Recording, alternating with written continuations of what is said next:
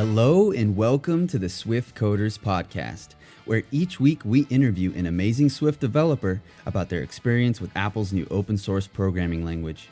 We hear their stories, learn their tips and tricks, and try to leave you feeling inspired and empowered on your Swift Coder journey. I'm your host Garrick, and today's guest is Gilbert Osborne. Gilbert is the creator of the recently launched Healthy Paws app, which he built in 6 weeks after having no prior programming experience. Welcome to the show, Gilbert. Hi, how are you? Fine, thank you. How are you? I'm doing great. Right on. What are you up to? I'm traveling for business right now, and I'm in Boston, so just kind of hanging out and enjoying the city until Monday. Other than that, I've been working on my app a lot and stuff like that. Cool. So traveling in Boston for business. Why? What type of business is that? I work at an agency in Louisville, so that's where I live and work normally, Louisville, Kentucky. So I work at a marketing agency called Scapecchio. We do kind of build websites, build out ads, stuff like that. I'm more in the project manager role on the digital department side. So I kind of work with our developers a lot and things like that. And I'm traveling to Boston to meet with a vendor that we're going to be using here soon. Okay, cool. So a vendor, is that like a developer vendor? Yeah, so kind of all of my development experience comes from kind of learning on my own because of my day job. And I'm just kind of really interested in it. I love making these sorts of things. So I kind of learn all of that stuff, and then I kind of use that knowledge to talk to developers here and there. So we're using a vendor for email development. Okay, cool. So you're in Boston meeting with a new vendor that you're going to be using to help build a product for one of your clients, a client of this agency that you work Right, for. yeah. Okay, cool. How's the weather in Boston? Feels great. I took a long walk earlier, and it started raining right at the tip of it, and then it stopped by the time I got back. But since then, it's been really good. Right on, right on. Okay, cool. So you are the creator of the Healthy Paws app. Can you tell us a little bit about that? Yeah, so like I said, I work at Scapecchio, the marketing agency, and maybe a few months ago now, I've been getting a lot of questions about developing apps, and I just didn't know anything. So I started looking into it, and the last time I looked into it was before Swift, so more in the Objective-C era, and it was just too much to handle learning Swift and Xcode all at the same time. But this time around, I was just looking at Swift, and it looked a lot easier, and I'm very familiar with JavaScript. It looked a lot like that. So, I kind of started there, and I wanted to build my own app just so I can learn more and more about it. And I came up with a bunch of ideas. Kind of the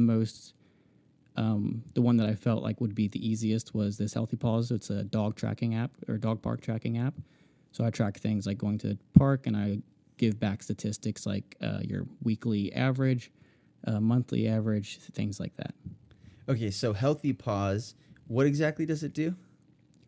So when I first started out, I just wanted to get kind of my minimum viable product. So I kind of started learning just how to build an app, and that was Xcode. So the first launch was just you would log in, I went to the park today, and then it would give you a few statistics about that visit. It basically just adds your day to an array and then saves that to Firebase, which is kind of like a backend as a service type thing that Google builds. And I'll save it to that. And it's basically just managing this array and giving you that array in different numbers. So I'll give you the how many days you've went the past 30 days, your all-time days, and then that was just to get the first version. And then moving from there, I just add features here and there. So I just finished learning how to do today extensions. So I kind of built that in and gave different things, or gave some of those numbers.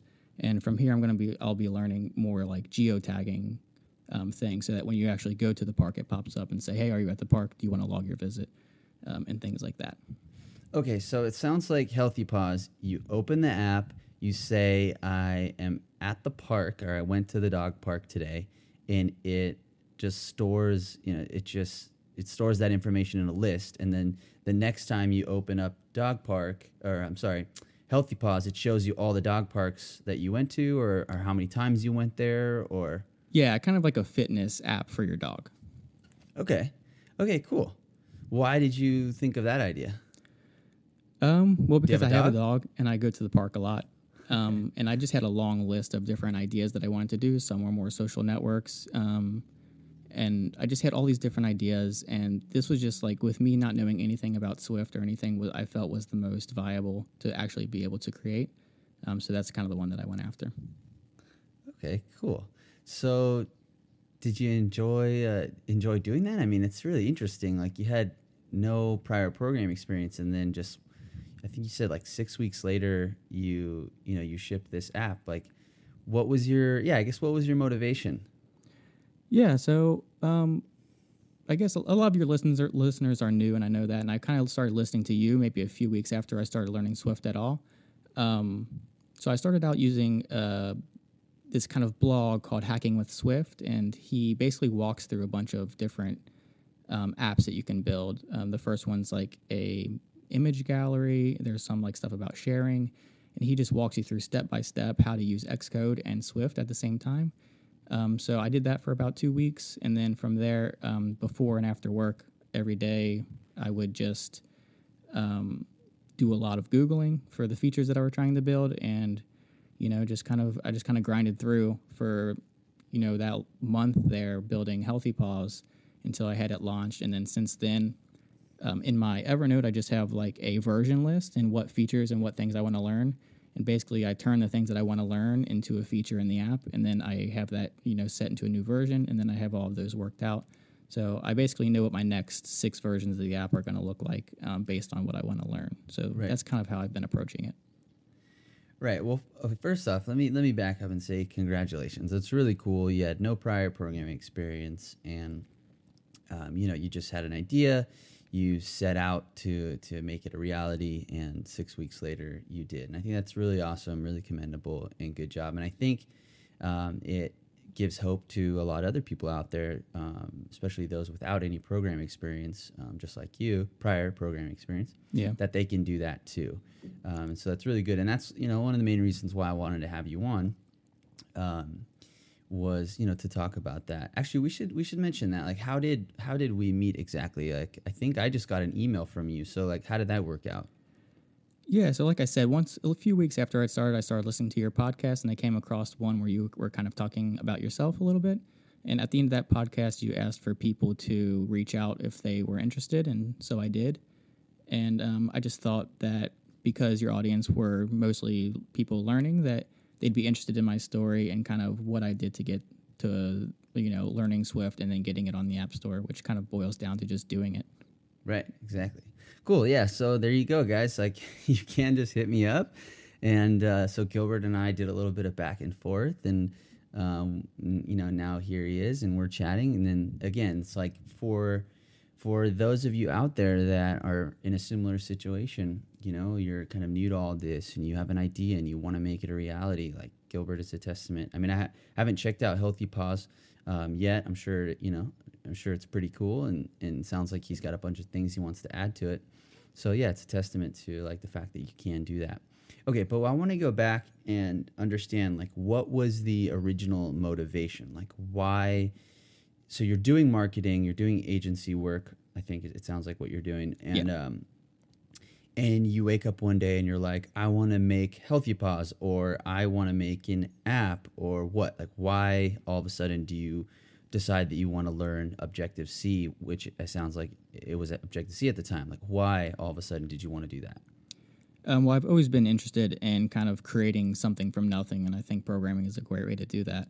In college is when I kind of looked into the Objective-C stuff, and it was just kind of way over my head. All of my prior experiences more in like the JavaScript, like all the web languages. So that's kind of where I started a few years ago, and then I kind of gave up on it because I just wasn't making any progress. And then, like I said, a few months ago is when I was getting asked a bunch of questions at work just about, what can we do to get this app built? And, they were just asking me all these kinds of questions, and I just didn't know the answers to them. So to make sure if these projects did happen, I would have some sort of working knowledge, I decided to try and learn Swift a little bit. And that's when I started doing the Hacking with Swift, and I just liked it so much that I decided to keep running with it and trying to come up with an app to kind of learn more, which is what Healthy Paws has become. Basically, I just think of a feature think of something that I want to learn. I figure out how to integrate it with the app, and then I build it out. And then my plan is from here, I have a long list of other ideas that I'd like to build.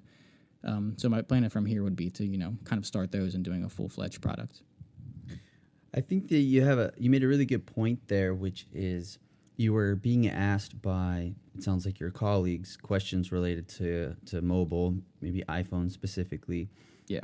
And you set out to, educate yourself about that. Not because you necessarily want to be a developer or make iPhone apps, but you just wanted to be more knowledgeable. And through my meetup, I actually meet a lot of people like that, whether they're designers or product people or CEOs. They just want to learn about programming, specifically mobile and iPhone, so that they're more educated when they have conversations with their team or potential team members or whatever it might be.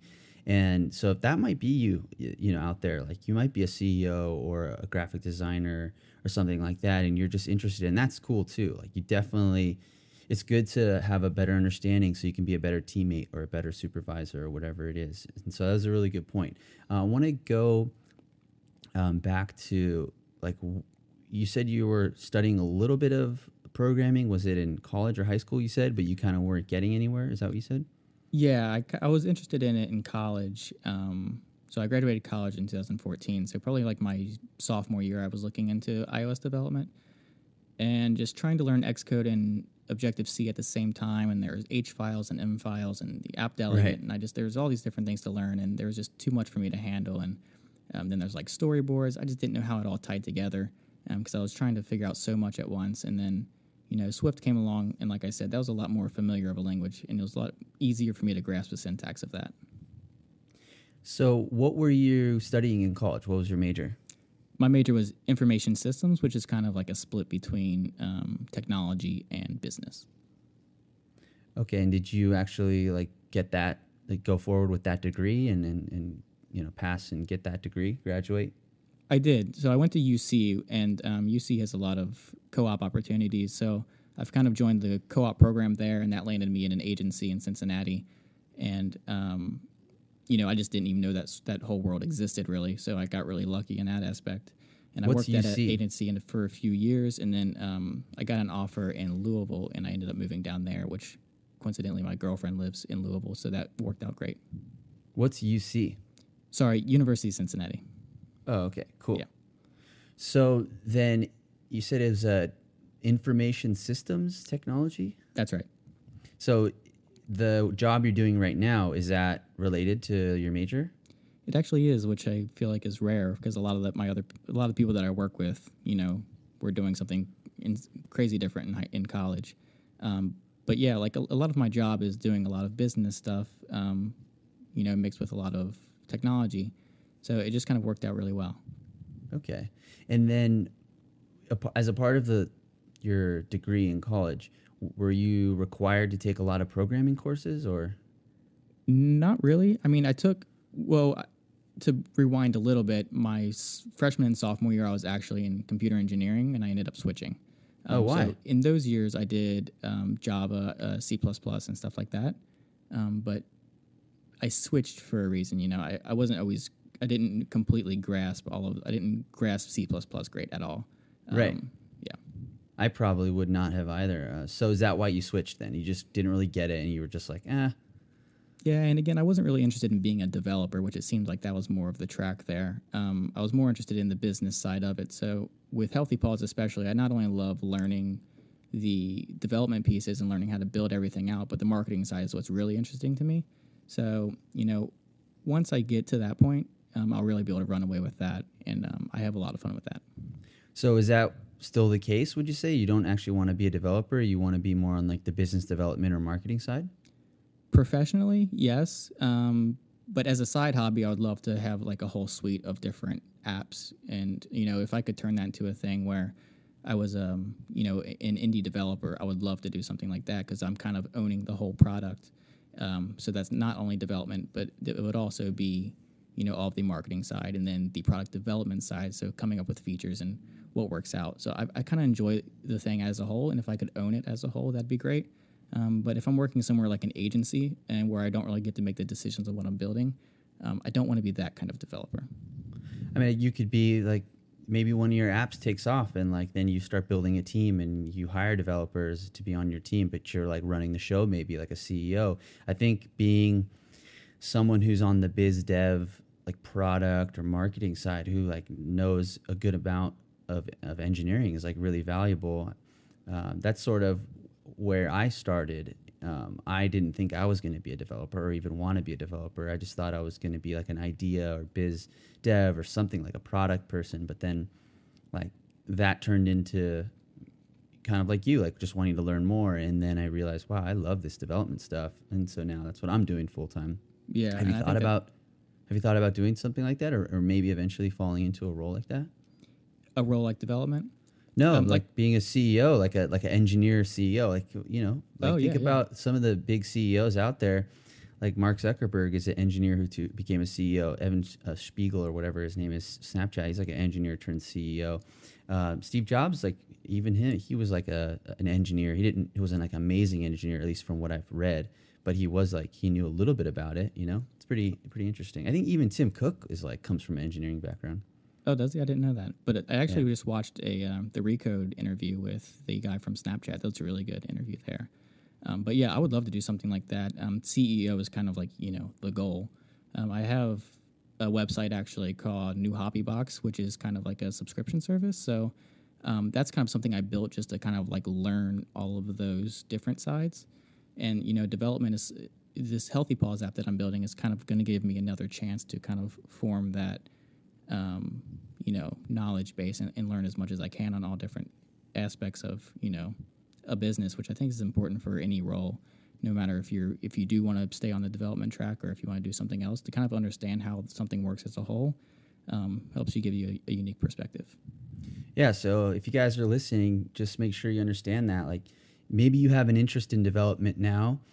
For whatever reason, maybe you're a business person that just wants to become more educated. Maybe you become a developer, maybe you don't. But either way, like you have more knowledge now. You're more knowledgeable. You can speak to your team better because you have a little bit of engineering experience. And software is only going to become more ubiquitous and important. So that's a really good point.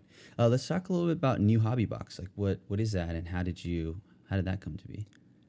So that's like I said, a subscription service that I have. So newhobbybox.com. It's basically, we send a new hobby out every month. I'm kind of co-owner in that with a friend of mine. So I started it. It kind of grew and it kind of got too big for me to handle. He said that he was willing to help. So he came on, and now, you know, we have our own office in Louisville. We have we have around 300 subscribers every month. And, you know, that goes up and down throughout the month, but it's been steadily growing. And this month is yoga. So, you know, we just kind of pick a random hobby that maybe you wouldn't have tried out on your own, which is kind of like how I live. I just like try to learn as much about everything like as I can. So, I kind of touched on that with why I learned Swift, but I just like to know so much about as many things as I can. So that's kind of what New Hobby Box is all about.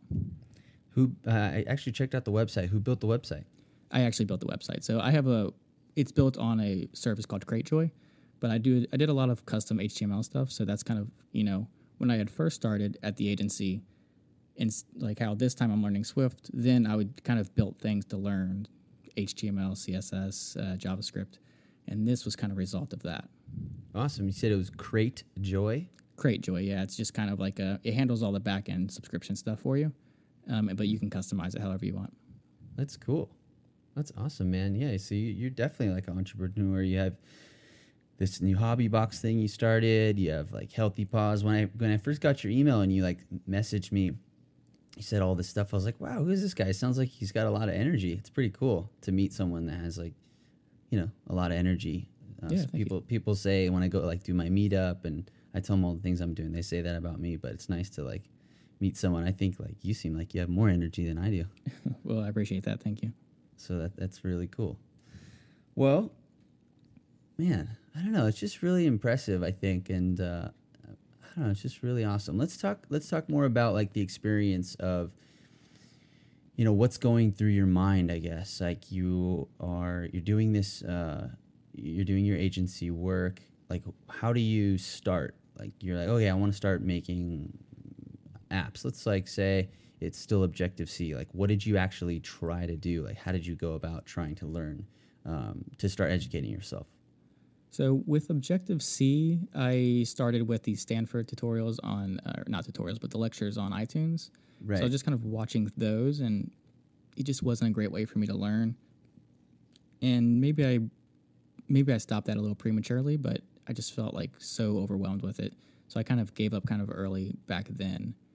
But like I said, when I went to Swift, I used this thing called Hacking with Swift, and it was just like so perfect for the way that I learned, just learn by building and by doing, which is how I how things click for me.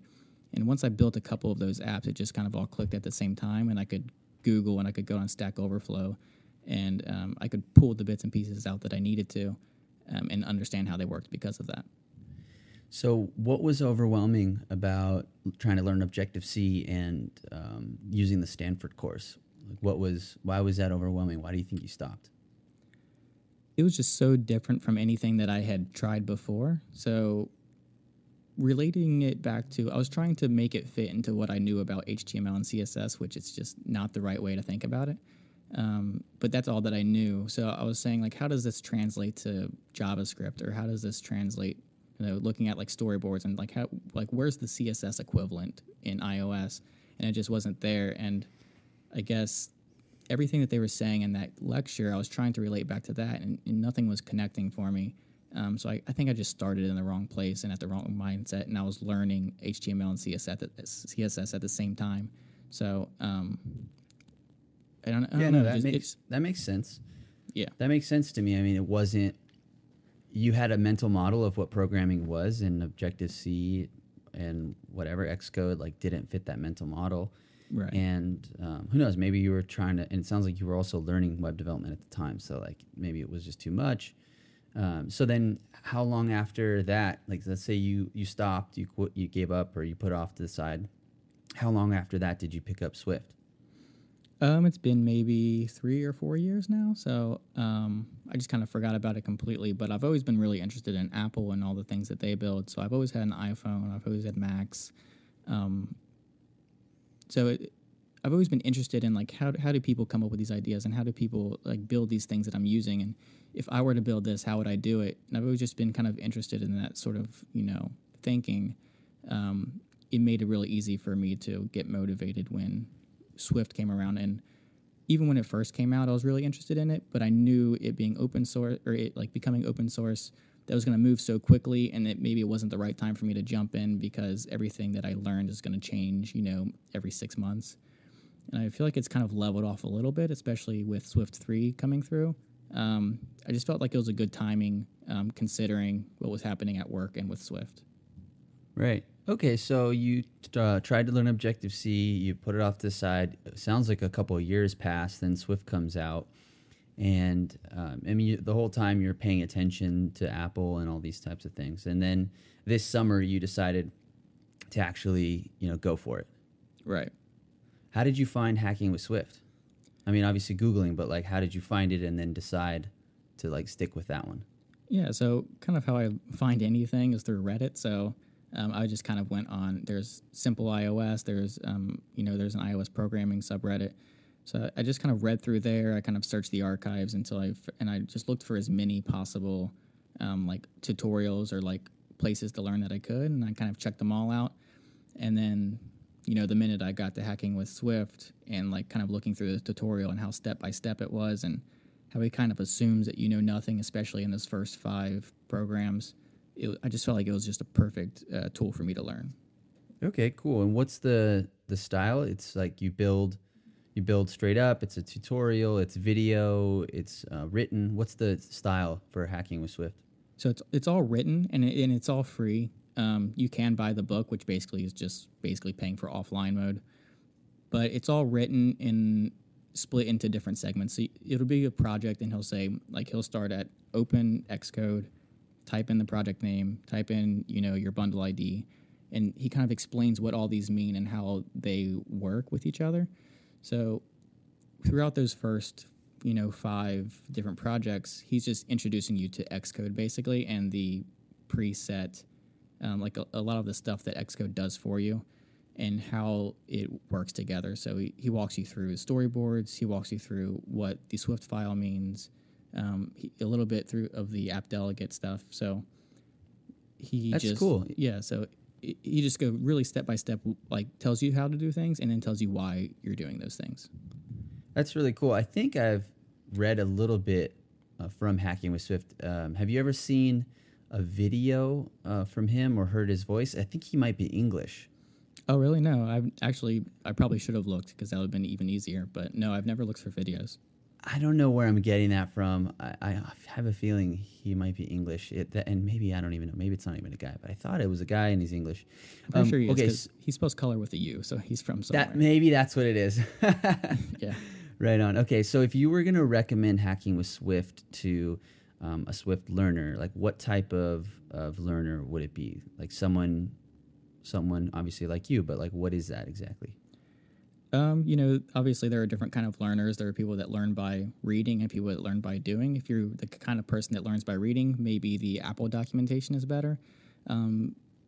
But I think this even fits for that. So I would recommend it to anybody really, but especially for people that learn by doing, because I get demotivated very quickly when I have to read 500 pages before I can start anything.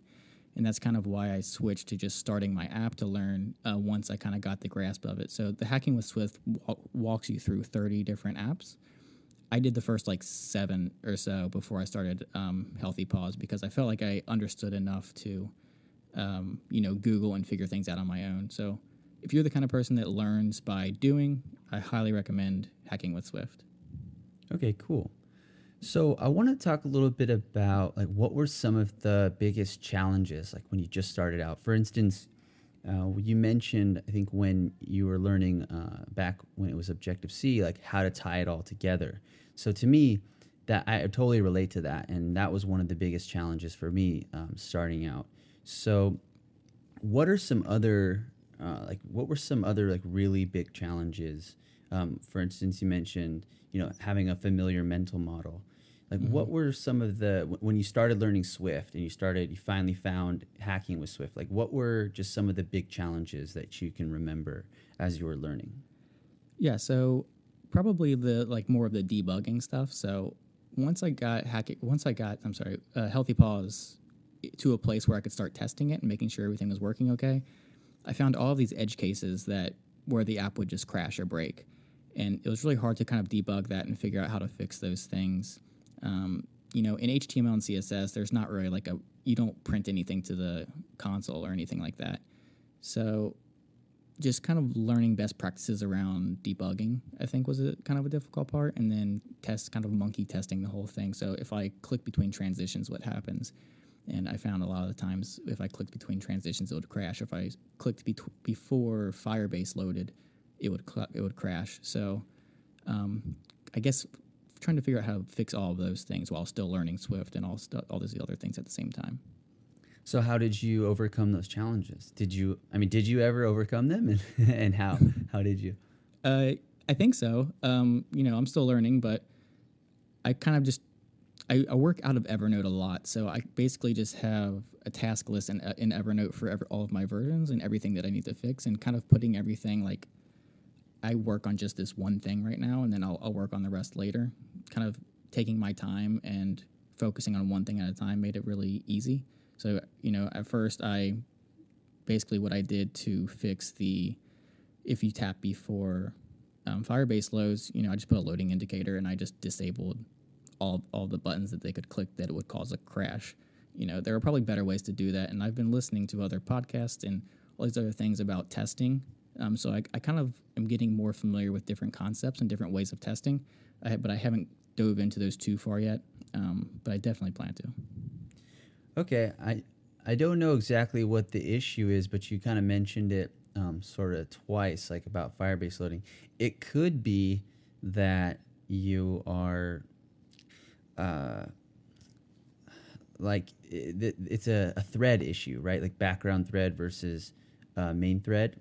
And so you could be potentially on a background thread and then the user taps and the, it's still on like the background thread or something like that. It could be something like that if you, but usually there would be like a warning saying trying to update the UI on a background thread, something like that. But you might want to look into that. That the way you solved it is definitely one way. Just say, okay, the user can't touch the application while like on a background thread, like doing something asynchronously, like hitting Firebase. And that's definitely something that you'll see a lot of apps doing.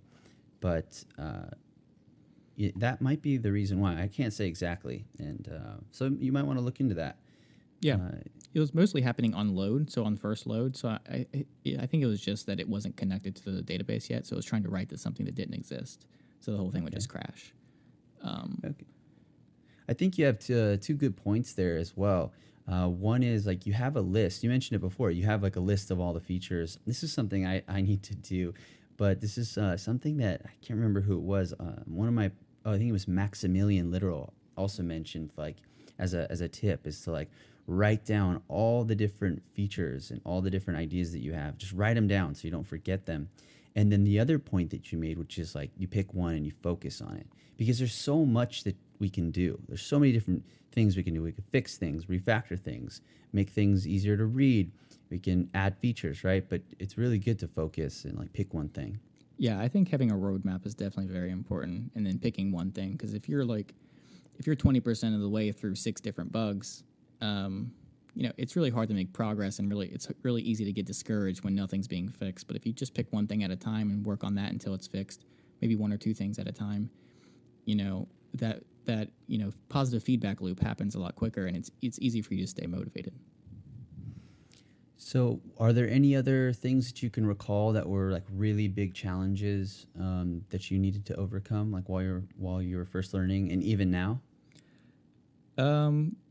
CocoaPods has been kind of a learning experience. So, I install Firebase with CocoaPods, and just kind of, I guess, working with libraries in general is just kind of something new for me, or different APIs. So I have to read through documentation from all these different places. They're all kind of written, in different ways and of different quality.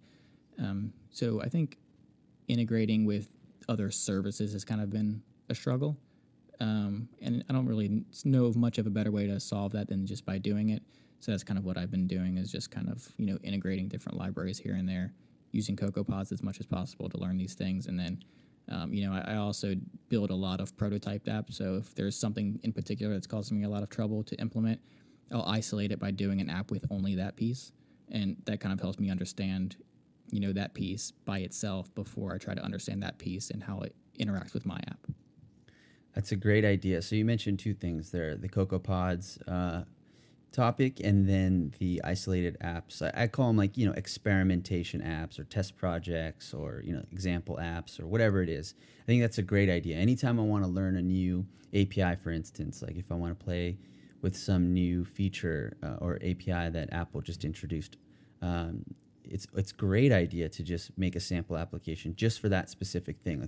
And I always try, what's the minimum amount of work that I need to do to get this basic thing working, right? Like, for instance, show a map and show the user's location on the map, right? And so just build a small little app just for that. And then once I get a hang on that, I can implement it in my main project. Are you putting any of those sample applications online, like on GitHub or anything like that?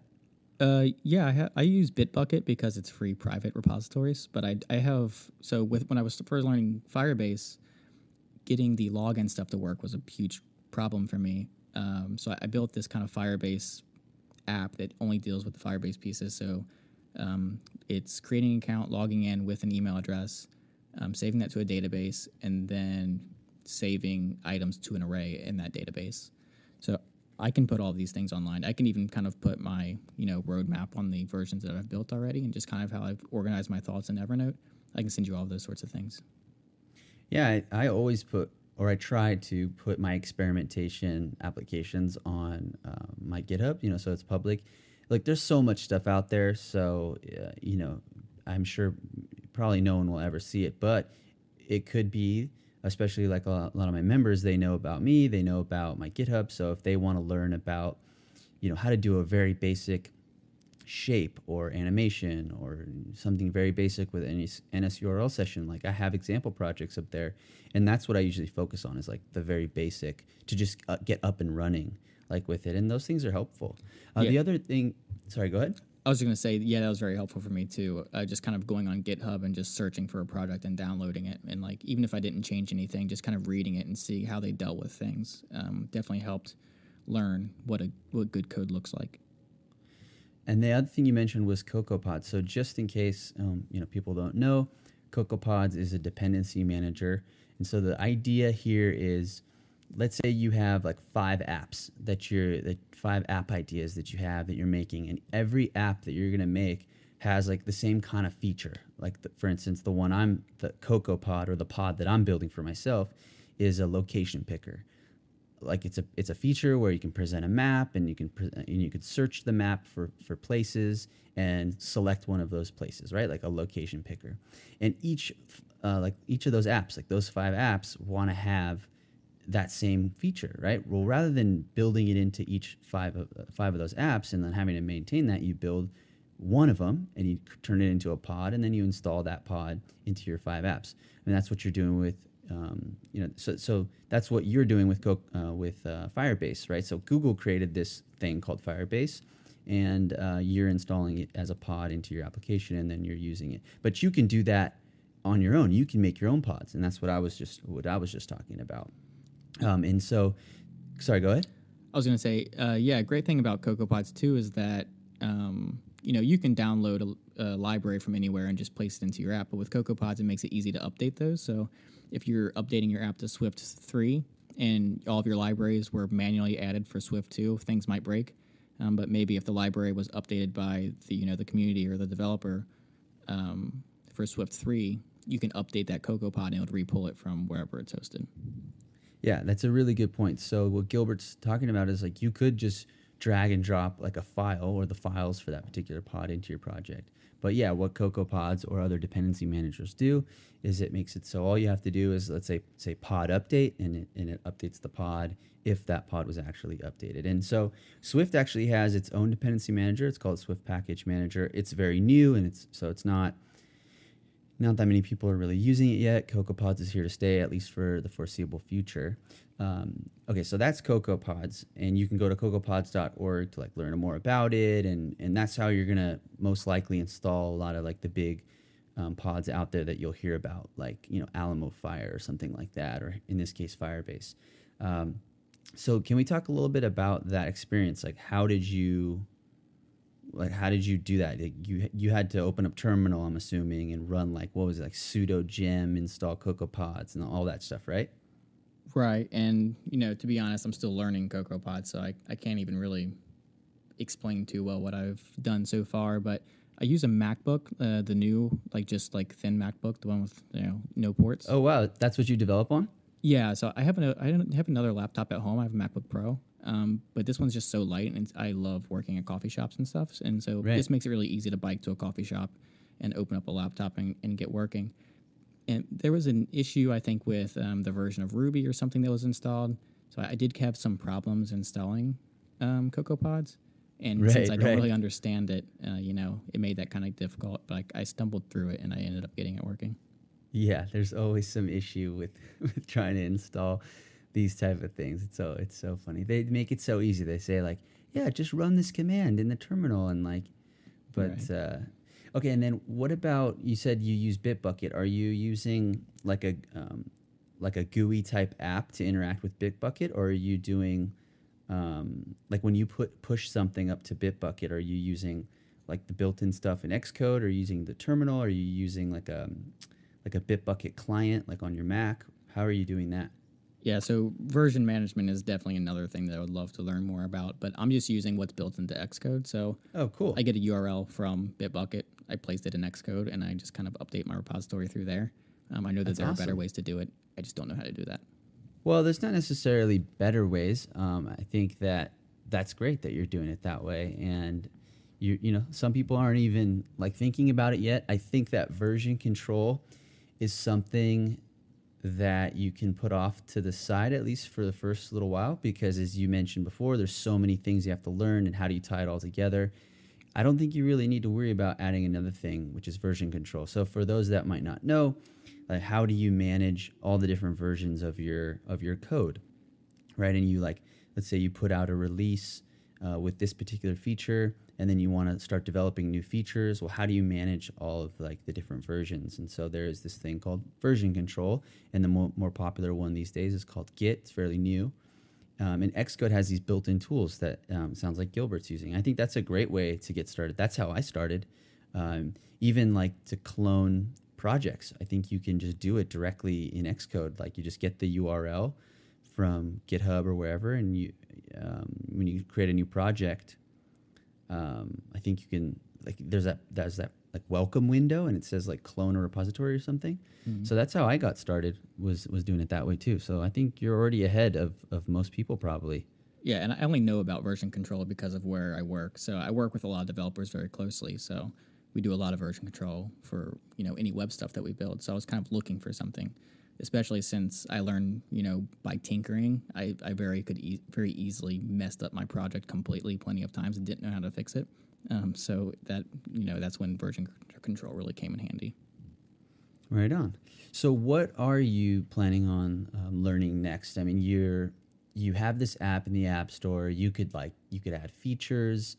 It sounds like you're not necessarily trying to become the best or a better, developer. You're more about like on the practical side because you're coming from this like business development. So like what are you planning on learning next? So next on my, kind of learning to-do list is to send the user a notification when they enter a location. So I want them to be able to set parks and then get a notification when they are near that park, so they don't have to remember to open the app when they get there. Which I understand that the way that my app is set up right now is kind of it's slightly confusing, and it's like not like super helpful unless you remember to log all of your visits. But like I said, it's easy to get started. Like it's hard to get started. So if you can just like do something and build it, like get like the base features in there and put that in the App Store, that's very motivating. So that's what I did, and I'm slowly adding features, and I'm slowly making it better and better and better. You don't need a full-fledged product, especially when you're learning at launch day, because chances are, whether it's a great app or version 0.0.1, not many people are going to download it, unless you have a big marketing team behind it. So just get something in the App Store and then kind of get feedback as soon as possible, and build features as often as possible. So right now I'm building the location stuff. I'm trying to make it more and more and more useful as I go, based off how people are using it, and based off how I'm using it. I think it's a really good point. Like I've struggled with, I haven't even put an app in the App Store, and I work full time as a developer. It just never happened for me. I don't know if it's like OCD, like I want it to be perfect or whatever. Yeah. But you're coming from a different school of thought, which I think is totally valid, and it's like kind of almost just like, I like it. It's like fearless and do it, which is actually my style usually. And it's just like get something in there and then start iterating on it and add features. I think that's great advice. And because going through that whole process is like, it's got to be very satisfying, and like encouraging too. Yeah, I think the most demoralizing thing could be you spend a whole year building out a full-fledged app and then nobody uses it. But I listened to a podcast with underscore David Smith, and what he basically recommends is don't spend more than 3 months building any app before you submit it to launch. So that's kind of what I stuck to. I tried to do it in less than 3 months. I ended up doing it in kind of a month and a half or so, because maybe my standard of quality is lower than his. He has a much larger audience, so he had people that were going to download already. But basically, right. I subscribe to that train of thought. Just get something in the App Store as soon as possible and then iterate on it. Yeah, that's a great idea, or great school of thought, I'd say. Okay, so going back to the specific thing that you want to learn. So it sounds like you're still very on the practical learning. This is the new feature I want to add. Let me go learn that particular feature. And I think that's great. That's where I was when I was first starting out. And then as I learned more and became more interested into actual development, it was more about like, let me learn about better practices or whatever it is. And like, so I think that's awesome. And then the specific feature that you want to learn, it sounds like you want to learn geofencing. Is that correct? That's right. Yeah. Okay. So the data that you have, are you like, do you have like a database that you're populating, or does the user generate all this information, like what the park is? Like is there a database of all the dog parks that you know about, and are you using that, or how does that work? So to start out, I would want basically the user to log that. So the Okay. user would log and say, there's a park here and notify me when it goes there. But I would basically want that to populate a database on my end that eventually I'll make public to everybody. Right. I wonder if there is already a web service, or at least a database, that has a list of all the dog parks in the state or the country or the city or the world. Have you looked into that? I actually haven't, but that's a good thing. I should probably look into that before I build one on my own. Yeah, and check out this website called Programmable Web. I think programmableweb.com basically is a database of web services. So for those that don't know, a web service is usually a database that has a public API, meaning that you can, ping or query the database using that API, and receive data back. So it's a web service, and you can create your own web services, but there are a lot of web services out there, and it's a great way to learn how to interact with a web service. Like let's say use NSURL session to hit some sort of server. It's a great way to learn that is by using one of these web services, because they're free usually, and they're well documented. So you might want to check that website out, and there might be a dog park API already. And so what you could do is just have Healthy Paws like backed by this web service. Eventually, maybe you want to have your own database or something like that. But that could be really cool. Okay, now assuming, because the reason I was bringing this up, like sort of where I was going, is like what you could possibly do is like user opens the app for the first time, and you could like check their location, and then say like, oh, he's this person, the user is in Chicago. Let me find all the dog parks in Chicago. And then I could set up geofences for like, let's say 5 of them or something like that. And the next time they go to that dog park, I can notify, hey, you're in the dog park, without any user interaction. Now that's like a really, like, that'd be awesome, right? Yeah. I think what you're doing, like going the way you're doing it, is awesome. You should go that way, but that's something you could look into. Now, we'll keep in mind the geofences, they're a shared resource. So like I think every application is only limited to like 23 or something like that, because all applications share this resource. So I think Apple limits the number of geofences you can set in your application. Yeah, that's a very good thing to know. I did not know that. So I'll definitely keep that in mind. And I'll check out Programmable Web too. That sounds great. Yeah, so the geofence thing is a part of Core Location, if you haven't looked into it yet. So I'm pretty familiar with Core Location. I spent about like 2 months just working with that API. And so geofencing is actually pretty easy. You just say, like, let's say the user presses a button, right? And you just say, okay, create a geofence in this location. And then you just have to be the delegate of the Core Location Manager. And so when the user exits that enters or exits, you can say whichever one you want. You just get the delegate callback. It's pretty fun.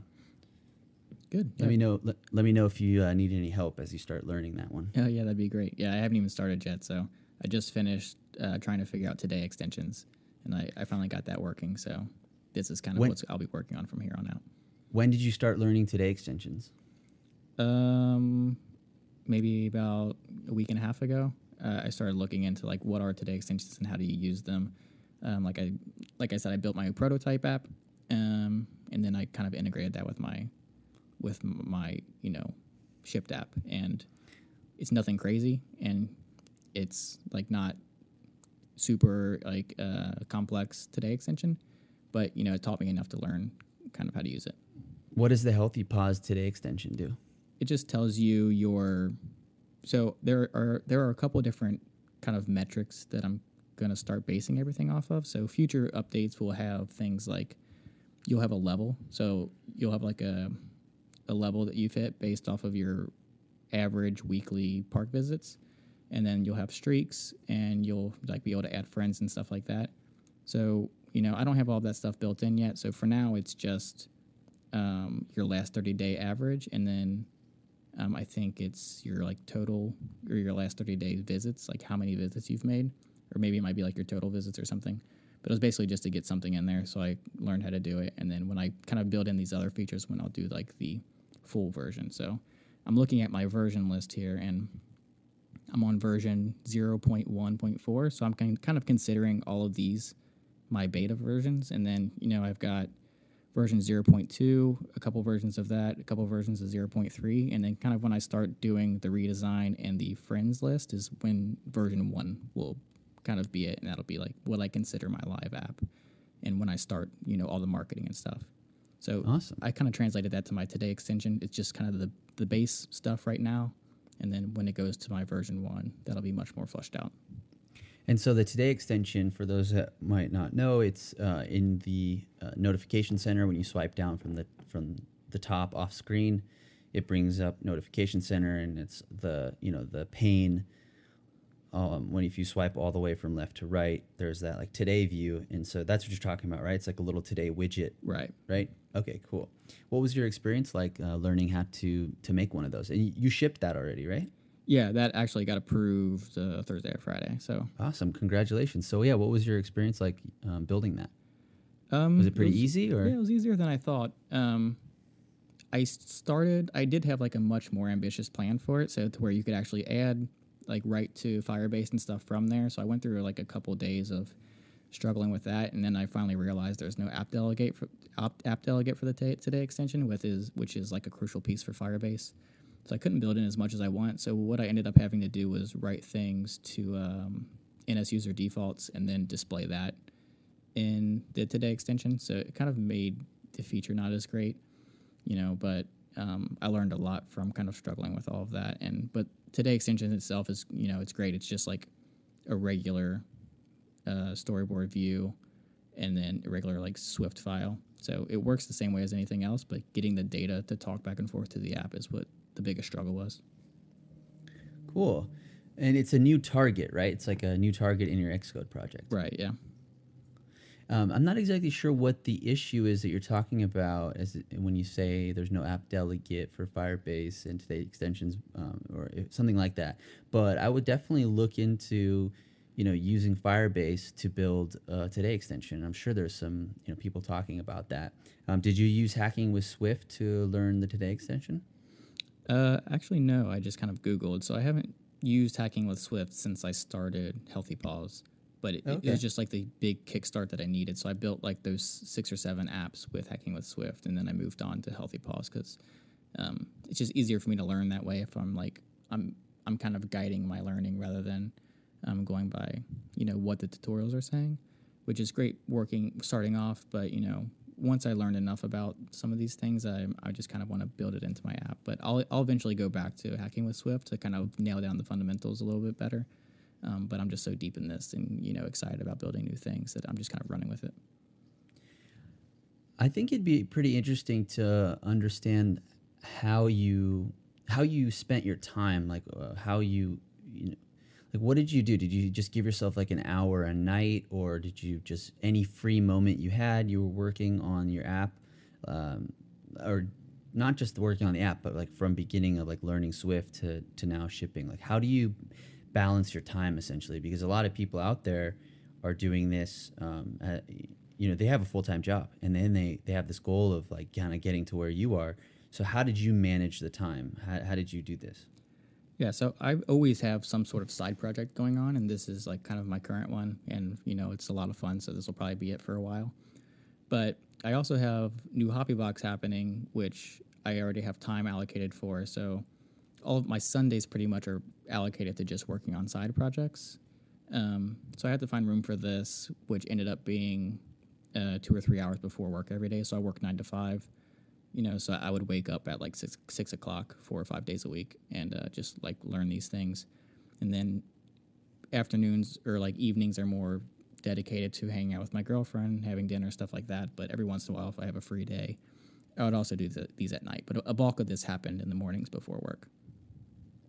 So it sounds like you actually set sort of a schedule. I mean, it sounds like you were flexible, but you had a schedule rather than just doing it randomly. Yeah, I definitely had a schedule. So I I have dates next to all of my features that I want to release, and I had dates like for when I wanted the initial thing to release, and then I have time allocated depending on that, on what I think I can do to accomplish it. Wow, man, that's great. You're like super, super organized. That's really good. That's really good, man. That's awesome. Okay, one thing I want to talk about is your experience with actually shipping the application. So you have your first version ready to be released to the App Store. What do you do? How did you go about doing that? How did you learn to do it, and what was the experience like? I wish I remembered his name, but there's a guy on YouTube. I think his name's Jared Davidson. It's something like that. Oh, yeah. Yep. Yeah. So I watched his video on how to submit something to the App Store, basically, and I just followed that. As far as the screenshots and stuff go, I made a video, but I just kind of, I know how to do screen recording through QuickTime, so I just kind of did that. Took screenshots. I wrote out my description. I didn't put a ton of thought into keywords and how that kind of stuff works out.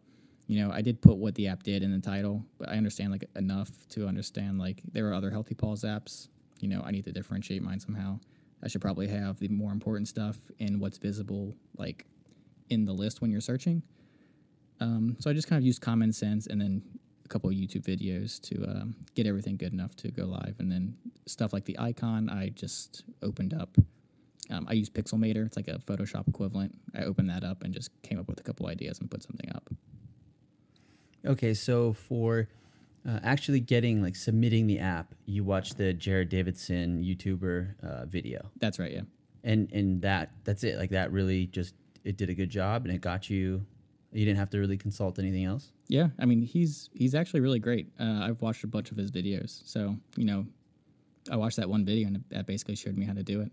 Okay, that's awesome. And then you said you made a video of the application, you said, right? Right, yeah. Using QuickTime. Mm-hmm. Okay, cool. Yeah, I love being able to like record video of the iPhone like through QuickTime. And then did you say you also took screenshots using QuickTime? No, I took all my screenshots in Xcode in the simulator. But okay, cool. Yeah. Yeah, that's really cool too that you can take screenshots with the simulator. I think it's just like there's a shortcut for that, right? You just run your app in the simulator and then you just hit shortcut or whatever, take a screenshot. Yeah, I think it's like Command Shift S, something like that. But yeah, taking screenshots were really easy. Editing the video was kind of difficult. There's a way that you can do it in iMovie,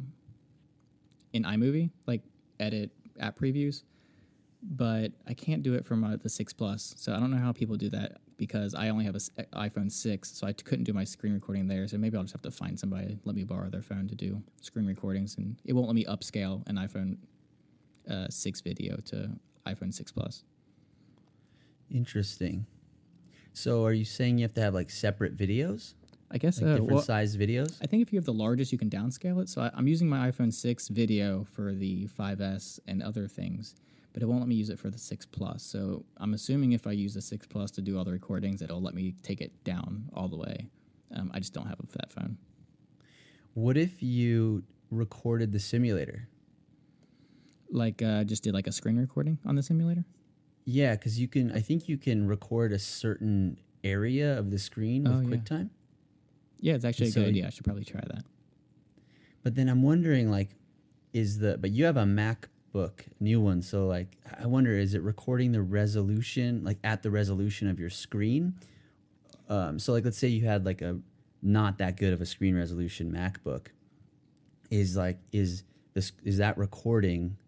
And then you, regardless if you record using QuickTime on your phone or on the simulator, like, is it the resolution only going to be as good as the laptop resolution? Or I wonder how that works. Or is it, you know what I mean? Yeah, I think you can set the resolution to 100%. Normally I have my simulator at like 50 or 75%. And I have a 4K monitor, so I'm sure if I hooked up to that, I could do it at 100% and screen record that way. And it should work. I'll let you know if it doesn't. Yeah, that's interesting. Okay, and then you said you use Pixelmator for the icon. Yeah, it's just like a much cheaper version of Photoshop for, I guess hobbyists or, people that kind of do it in their free time like me. Okay, you use the Mac app? Is there a Mac app or you use the iPhone app? I use the Mac app, yeah. Okay, how much was it? It's been a while now. I think it was only like $15. Oh, nice. Okay, cool. That brings up like the idea of like graphic design and stuff. Have you been doing all the UI, UX, like graphic design stuff yourself? I have been, and admittedly, I'm not very good at it. I've been trying. Like that's kind of like my next phase too, is to learn a lot more about design. I've been reading through the human interface guidelines from Apple, and just kind of I'm skimming some blogs, stuff like that on good UX. But that's definitely something I could use help with.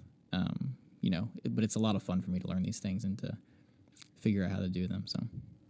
Are you using most of this like the standard UI components rather than like trying to make like custom colors or UI components and things like that?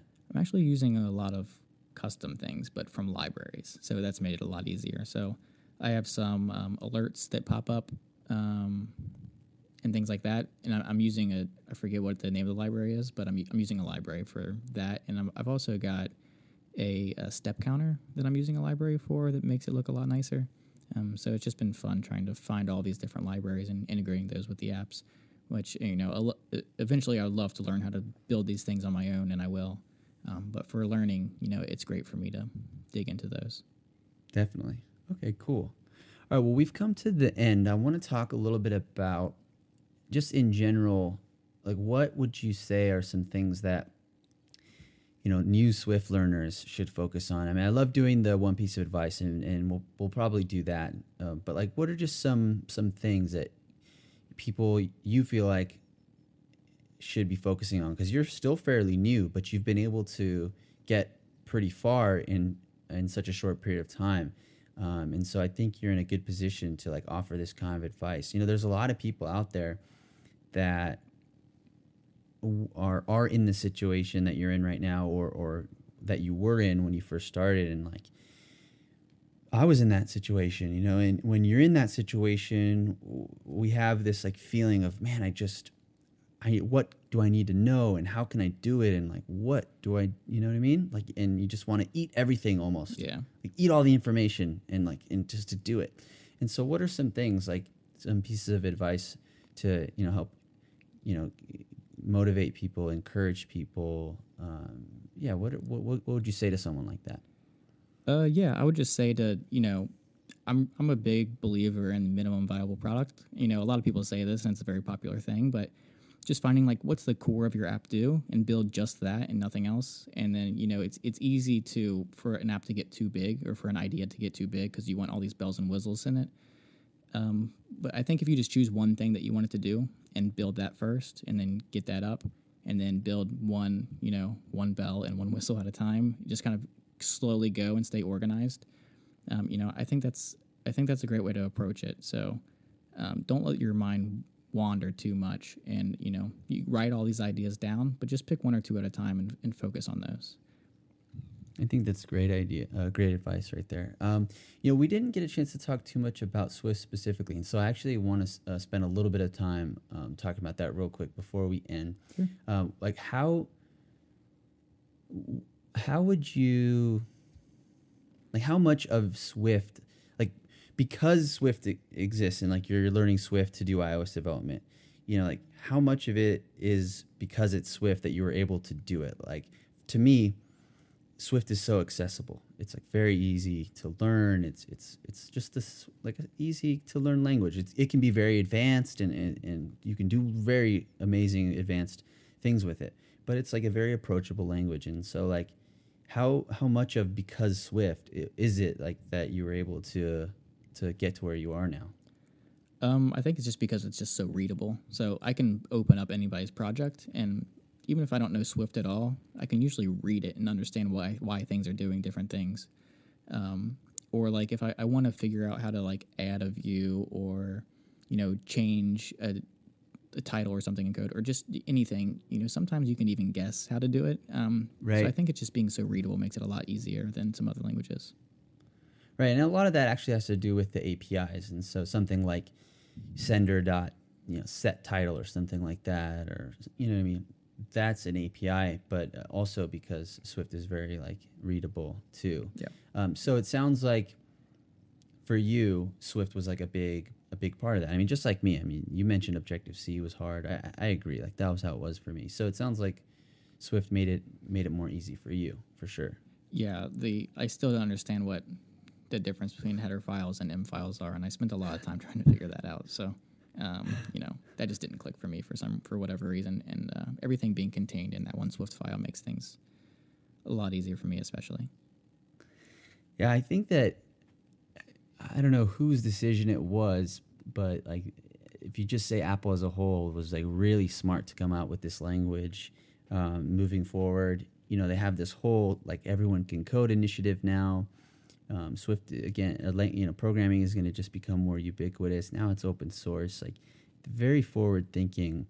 And so someone like you that's more on the business end or marketing end, the fact that you can come in and learn how to code, I think it's just going to be more normal. It's going to be the new normal for non-programmers to just learn a little bit about coding, to be in a position like you, like a more business end person that knows how to code. It's like really smart, don't you think? Yeah, I think so too. And especially with it being open source, I'm curious to see where it goes. I'd love to see this on Android or something eventually. But as it grows to more things, hopefully it'll even become more popular and easier to learn, and it'll evolve to accomplish that. Especially with Apple backing it so much and backing people wanting to learn it so much, especially with their iPad app that they're coming out with iOS 10. It seems like they're very invested in that. Yeah, totally. Okay, so before we go, let's talk about a couple things. Where can people contact you online, if at all? A lot of our listeners want to be able to, reach out to the guests because they have follow-up questions and things like that. Are you reachable online? I know when I asked about your Twitter, you said you're not too active on there. How can people contact you? Yeah, I don't get it on Twitter a ton. I'll get on and see things. But if you want to contact me, you can just go to gilosborne.com. I went through a phase where I was writing a lot on there, but recently it's just kind of sporadic whenever I come up with something that's, interests me enough or that I want to share. So I'll write on there every once in a while, and there should be a place on there for you to contact me as well. Is it just Gil Osborne? Right, yeah. Okay, cool. GilOsborne.com. And then before we go then, one piece of advice. Now, this is different. That was more like just general advice for learning how to, to make apps, right? But this is like specifically related to Swift, right? So one piece of advice for people learning Swift. Specific to Swift, I think reading other people's code is a good way to learn how to do Swift. So find a really simple app on GitHub maybe, see how code should be organized and should be commented, and maybe it's something that you already know how to do. Maybe still look that up and see how somebody else did it, whether it's a better way or just a different way. Just seeing how other people do things, I think, is a great advantage. Yep, I think that's a good idea. Good advice. All right, Gil. Well, thank you so much for coming on the show today and sharing your story with us, coming from, information systems technology or something like that, Yeah. like a major, to, learning a little bit about coding, but, kind of getting discouraged because you were learning like C or C++. Totally, I'm with you on that, man. Yeah. And then, working in your agency job and becoming more familiar with web development or mobile, just through your work, and then just having the courage and the interest and the curiosity to learn about mobile because your job was sort of not demanding, but like kind of hinting at it in a way, or and then just going for it and digging in, and 6 weeks later you ship an app, Healthy Paws, and yeah, I don't know, just really awesome. So thank you so much for sharing that story. I wish you luck with Healthy Paws. Have you had any downloads, by the way? Feel free to not share that if you're shy or something. But are people actually like getting it? Or I mean, for instance, you're not doing any marketing. Like, do people just find your app even though you're not doing marketing? Yeah, it's surprising actually. I'm getting I only have maybe 30 downloads or something. Nice. But it's got like 2,000 impressions and maybe 250 page views. So as I start focusing on optimizing those things, I think it'll get a lot more downloads. But yeah, I'm about 30 downloads right now. That's awesome. And I didn't ask you, did you use TestFlight to like do the beta testing thing? Yeah, but I didn't send out to testers. I just kind of used that for me to test. So right. But yeah, cool. I do use TestFlight. Awesome. Yeah. So I wish you luck with Healthy Paws and like adding features and just on your general sort of quest to become a very knowledgeable, more like business CEO type person with engineering experience in your quiver. I wish you luck. It seems to me like you are destined for greatness, man. You seem like you really know what you're up to and you're executing at a high level, and it's really awesome. So congratulations. Yeah, and thank you so much for coming on and sharing the story with us. Yeah, thanks for having me. And that's the show, ladies and gentlemen. I hope you enjoyed listening to the Swift Coders podcast. Feel free to share the show with a friend, leave a review on iTunes, or recommend us on Overcast. If you have any questions, comments, or just want to say hi, contact me on Twitter. Until next time, go swiftly, my friends.